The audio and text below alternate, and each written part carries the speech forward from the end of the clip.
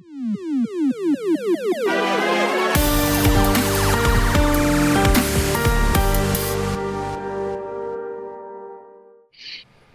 everyone, welcome to Respawn Aimfire special side quest BARF episode for Katana Zero. BARF again stands for Backlog Accomplishment with Respawn and Friends. I'm one of your hosts, Chad Michaelinis. We have with me here for his final BARF as a regular co-host, Holden Chili Powder DePardo. How are you, Holden? Chili powder is really good, so I'll take it. I like chili powder. It's good in some circumstances.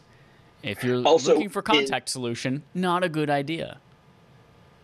No. That sounds really painful. I actually have... Do you know that contact... This is so random. You know that contact solution that you have to like put in the special vertical container, and it has the gear? It cleans your contacts so well, but I didn't realize that you had to put it in that special container because there's a chemical reaction with that metal piece. Right. So I just put it in my normal horizontal contact carrier, and I put it in my eye and burned my fucking eye. It hurt so bad. I was literally worried I was going to go blind for like a little bit. Obviously, I'm fine. They also tell you that blind, like, you have to wait 8 hours. Like you can't put them in there, fall asleep for 5 hours, and come back, like wake up early the next day and put them back in. You have to wait for that whole 8 hours. Yeah, but they are unbelievably clean when you do that. They feel brand new every time. It's nuts. I just put mine in the dishwasher.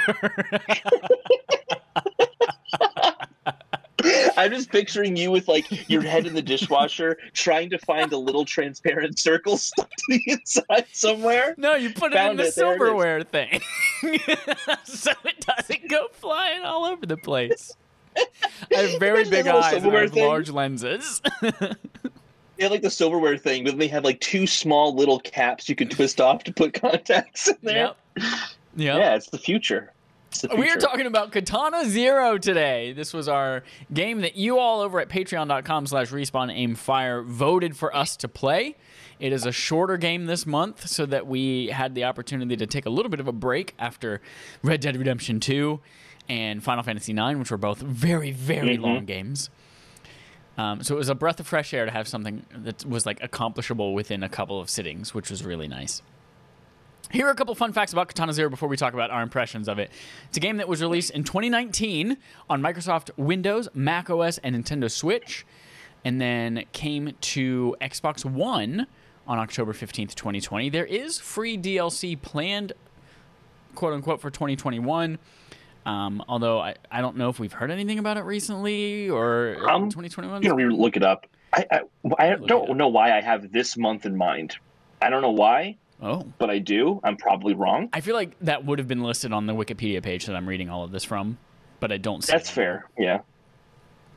It is a game developed... Did I say game developed? It is a game developed by ASCIIsoft, published by Devolver Digital. It is one that was actually programmed by one dude. One guy, just named Justin Sander, who did almost all of this game. He partnered with a couple people for music, which was really dope in it. It's a game that sits at currently an 83 on Metacritic as well, so it reviewed pretty well. People called it stylish as hell, said Mike Williams from US Gamer.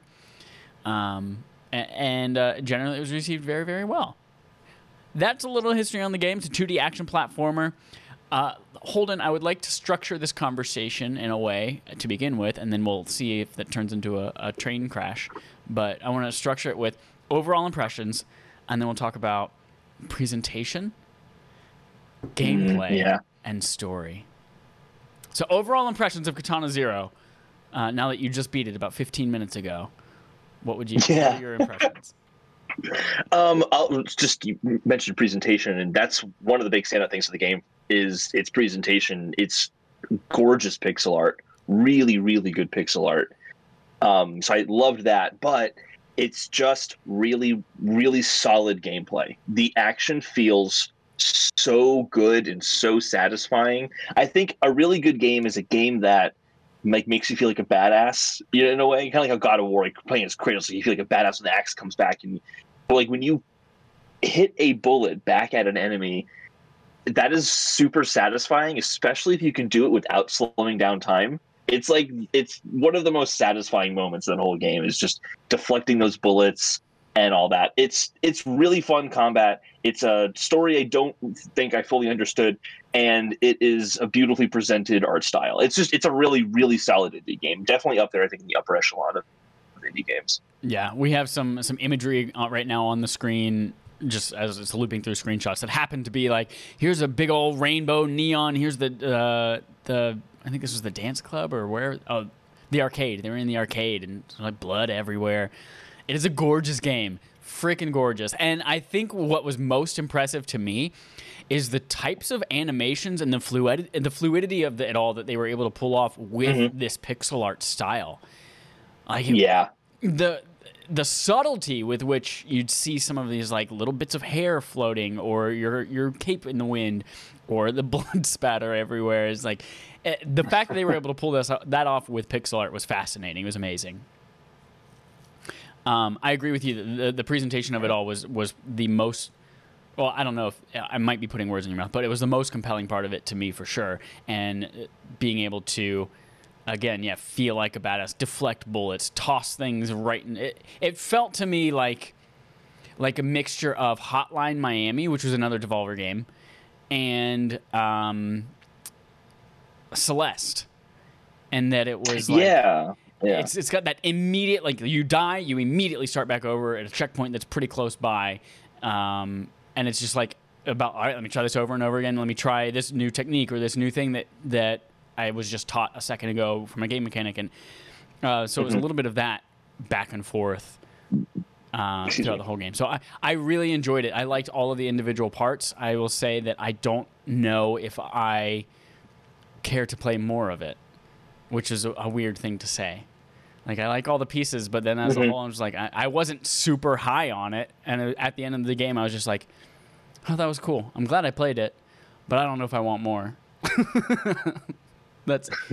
Do you think it's a because you just finished it kind of thing, or is it like maybe when the DLC comes out, you'd be like, maybe I will check it out, or are you kind of like, no, there's a singular experience, I did it, it's over? I think it just might be the type of game, maybe. Like, those are it's all small rooms. It's a little bit of a puzzle to figure out how you're going to kill everyone in the room to progress to the next room. So it's a little puzzly. And those types of things, like even Hotline Miami, they only really hook me for like 30 minutes to an hour before I start to get tired of it. And even this even, like, it got more challenging throughout it, which only you know how I feel about puzzles. If they get more challenging, then I get frustrated. But it got more challenging, which kind of kept the gameplay a little bit more interesting, but there wasn't enough evolution in mechanics, I think, for me to keep me hooked. I feel like I've seen all I need to see from Katana Zero gameplay.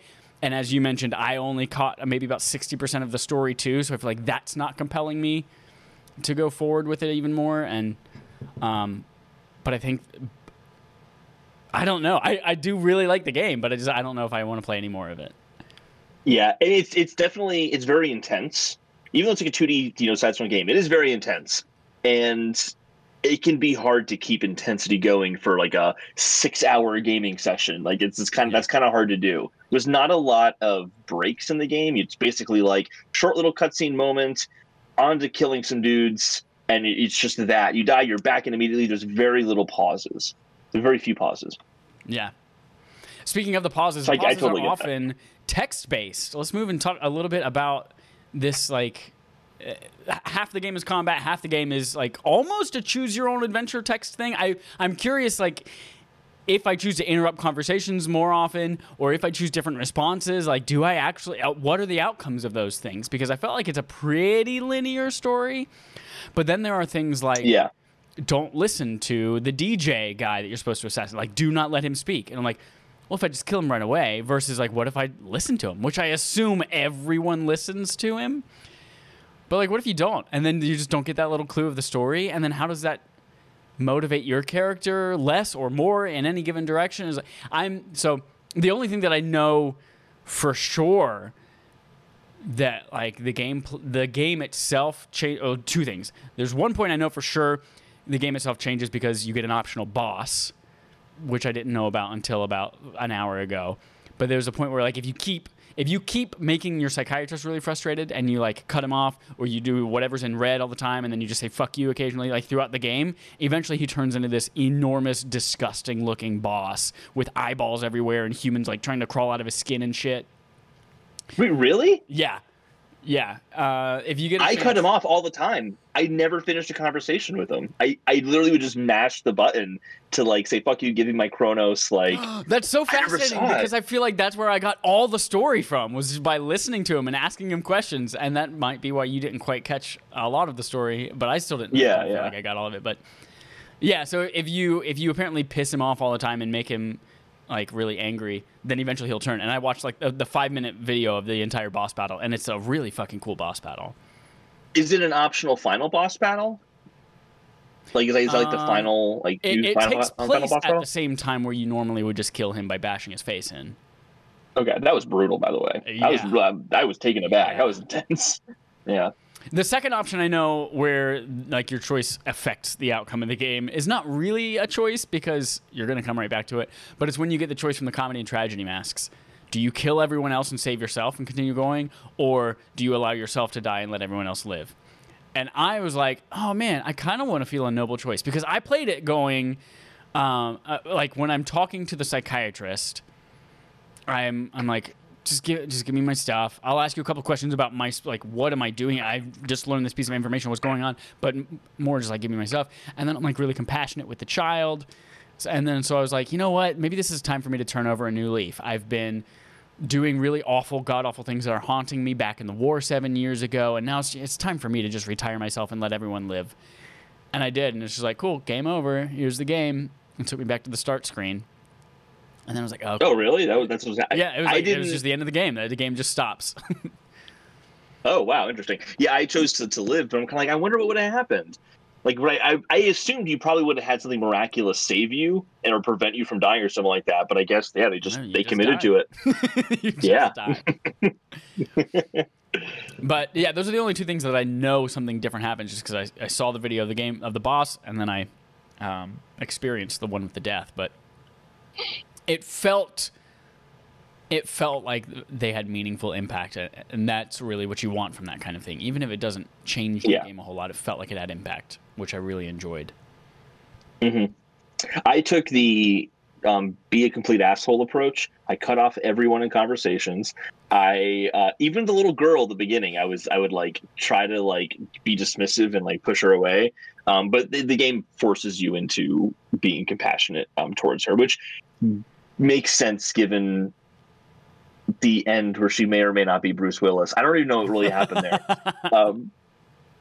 There's this whole thing at the end of the game where it's like the girl's not there, she never existed, and I'm like, wait, was she like Sixth Sense? Is this like a Sixth Sense thing? Like that was you the whole time, and like you like it was like Zero talking to like his inner child kind of thing.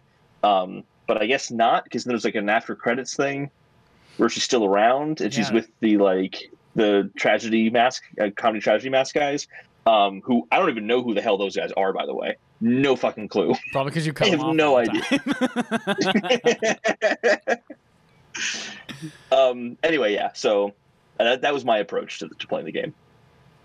Got it. Yeah, let's transition a little bit into the story of it too, because that I think is what drove me when I got tired of the gameplay, knowing first of all that it was a short game, but also as I was like, cool, I've seen what I need to see from the gameplay. Like figuring out the story was what really kept me hanging on. So, from what I understand, you were in the war 7 years ago. It was it kind of a lot of hints to like it was kind of like Vietnam, where our side lost. This isn't in the U.S. I think this is in some Asian country. This is all taking place in. But it's a war. They lost. The people are like, the soldiers come back, and everyone's like, it was all your fucking fault, blah, blah, whatever. There's a lot of guilt. You've got some PTSD going on. You're taking this drug, and then you slowly start to learn from people that this drug is giving you some superpowers, allows you to see multiple versions of the future before it happens because of how quickly your brain is going, I think. So you're able to like see the future and which one's going to work, which is why at the end, when you complete a level, you get this text that says, yes, that should work. Like I've seen all the different possibilities, and I think that's the one that's going to work. So it's giving you that a little bit of a superpower, and then the comedy tragedy guys let you know eventually that the withdrawal of that will kill you, because as your brain starts to slow back down to normal time, then each moment is then drawn out until eventually one single like millisecond is forever long, and you basically just go insane in your brain, and you're trapped in that moment forever, and you die. That's fucked. Yeah. That's like Inception, like you're all the way down in like limbo. Yes. So that's it. Dallas, we're talking about Barf right now. We'll talk about the main episode here in a little bit. So that's what I understand is going on with the drug, and it's something we find out that this company has been testing this drug on a bunch of soldiers to make them super soldiers and do their bidding and all that kind of stuff. Zero, which is our main protagonist, was the first of a Gamma series of these soldiers. They were seen as like the super amazing, like really successful ones. There were at least 15 of those because the dragon, the blonde one, was number 15. We know that, who turns out was your buddy in the war too. You guys were working together, and you were responsible for killing the kid and the scientist in that intro video, which is what has been haunting you kind of throughout the whole game, and why you're at the psychiatrist, and that's what your dreams have been about. So you're starting to piece that puzzle together, and that's the guilt that drives you. That's what I get from it. The comedy and tragedy guys that show up, I feel are real, and that's like the countdown throughout the whole game. The game's split up into 9 chunks, and that's the countdown is, hey, you have an they're somehow in your psyche, but they're also real somehow because they killed your neighbors. Oh yeah. They didn't kill the neighbors. Because there's maybe they did. Okay, their neighbors are either dead or they're in that withdrawal type weird torture shit. Well, they also have the little girl too. Yeah, and they clearly were at that apartment. Yeah. Although again, we don't know whether the girl was real. So maybe the girl is in your brain like Bruce Willis or like a ghost, but also they're in your brain, and now they're going to torture the brain girl in your brain. I don't know. It's like I think you laid it all out really, really well. And I'm listening to you going, no, I did actually catch like the vast majority of that stuff, but you kind of do have to put it in order yourself. The game is never like, here is the linear structure of this game. So I think that's part of the confusion, because it's not exactly a non-linear story. It's a linear story with some flashback moments. But then they provide you new information about the backstory non-linearly. It makes it a little hard to wrap your head around. So, but yeah, I think you did a good job laying it out. That made a lot of sense to me. Yeah. So that's where at the end of the game, we're at the girl's kidnapped. You've killed this guy who's basically kind of been your antagonist the whole time. You've killed the psychiatrist, whether you killed the giant, gross, disgusting boss form of him, or whether you just bashed his fucking face in. And then you're still pursuing the dragon, right? I can't remember whether we killed the dragon or whether we're still pursuing the dragon at the end. The girl. The dragon's the blonde girl, right? You kill her, I thought. Yeah, you kill her at the end. Okay. It was one of these things that ended in a draw and the person went away, and I can't remember which one of those it was. Pretty sure you cut her head off and then like held it up to the scanner. Or you know somebody else though. No, that was V. Or 5. Or is it 5? Or was that the person who created Kronos and we chopped their head off and held it? I can't remember.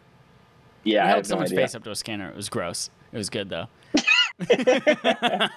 But there is extra, like it says, to be continued at the end. We know there's free DLC planned sometime in 2021-ish. Seems cool. Yeah. Actually, I don't know. Let's talk about gameplay a little bit. We've talked about it a little bit, but I think there are a couple things I want to specifically mention. The deflecting bullets was cool, and I like that it's something that you do by accident maybe a few times until you realize that it's a mechanic, and then it becomes required mechanic basically to get through some of these levels. So I like that that little bit of discovery there. And if you go long enough dying on certain things, then it will give you a little tip that says, hey, if you deflect bullets with your sword, or something's going to be reflected with your sword, which was cool. But I also like the idea of just picking shit up and throwing it. Specifically, that it felt really good. And in fact, all the game, like whenever you blow something up or whenever you kill somebody and the whole screen shakes, it feels really good. It feels powerful. Even though you're playing with Nintendo Joy-Cons, which have HD Rumble, which is great, but it's not haptics. It's better than Pro Controller. I'll say that it's better than Pro Controller, but it's not DualSense. I did also specifically like the point in there where you see a gun and it has a little exclamation point over it. You're like, oh shit, a new mechanic. I'm going to learn how to use a gun. And then you just chuck it at somebody. Yep. That was good. That was very good, Katana Zero. I like that. Yeah, that was a really good moment. I had the same exact thought. I'm like, oh shit, like I'm going to be, going in slow motion and shooting guys now. This is going to be amazing. Then first guy in the room, throw it. That was fucking hilarious. Yeah. Yeah. Definitely a good moment. Go for it. Yeah, if you got anything to say about gameplay, I think I'm all out. Yeah, I mean, like, it's just really, really, really solid gameplay. It mechanically feels so satisfying. Like, there's something about, and I don't know how they do it. I want to watch this, like, in slow motion, like, super slow motion to kind of break down, like, what's happening on the screen. Because when you kill someone, it feels like it happens instantly. And it's super fast. You're kind of like, did it happen? And sometimes you'll kind of get into a big, like, altercation with 3 different guys, and it's like, oh, I did kill them all. Like, just because things happen so fast. And you could say, I think maybe someone could say it's a fault. I don't think it's a fault. I think it made the combat, it kept me constantly engaged. I think is the way of looking at it. And it's just, they take these like small things that could have been boring and then turn them into something really fun, which is breaking down a door so that you can like cut someone through the door. So you're like timing, like, I'm going to wait because I see him coming up. And it just to have that awesome moment. It is probably one of the most satisfying 2D action games that I've played in terms of just mechanically, like how good it feels. And it also started to become like a fun little challenge for me too, to try not to use the slow-mo and see like what I could do, like just going through, like deflecting bullets back and that kind of stuff. Because then it gets really, really satisfying because you start to learn the rhythm of the level because you've done it so many times now. And it's just really cool. Like it is something that you can see it and say, oh, the visual looks really cool, but it really does just feel great to play. I honestly forgot about the slow-mo until you need, like, you could not do it without it, which was, for me, I think it was when you got to the bunker part, like when you have to go all the way down and you're doing the challenge. You're like going the elevators down. Yeah, that's where I felt like it was impossible to do it without the slow-mo, and I had completely forgotten the slow-mo was a thing throughout the whole game, and there were many like probably like 45 minutes of my life has been devoted to just like, it could have been much, much easier if I had used slow-mo and remembered that existed. Otherwise, it's just instant resets over and over and over. Open the door, dead. Open the door, dead. Open the door, dead. And it's like, just fucking use slow-mo. I got through it. I do have one minor gripe. I want to make an odd comparison, but I want to share a gripe I have with Angry Birds and say how that's the same gripe that I have with it. And it's a really, really odd comparison. But so you're playing Angry Birds. This is like this physics-based game. And you have the little bird, you do this little slingshot thing, and it launches. And I feel like, I swear to God, I'll do the same type of bird at the same exact angle, but then something very different will happen. And it doesn't have like a consistent set of physics to it. And I don't think I think Angry Birds is a bigger problem than Angry Birds. In this, I found sometimes a method I would try would work, but then when I tried it again, it wouldn't work. Like, I didn't get that enemy's attention, so I didn't get him to come over that way so I could slice him. Like, that happened occasionally. It never ruined the experience because you're in and out so fast if you do die. There is a point you got to know, especially when you play as 15 and you have that like holding down A to like jump through and slice through guys. There were points where I felt like I couldn't have done the same thing over and over again. Like, I'm not sure what the solution was to each of those areas. I just happened to make it through. Maybe that's because they introduced a new mechanic and I wasn't familiar with it, but it did happen occasionally. But by no means did that like ruin the experience. Yeah. And I think the first place where I noticed that, and it really like put a damper on my experience with it, it was a room where you enter it, there's a little platform up above, and there are 2 guns facing opposite directions. And there are 2 guys walking back and forth up there.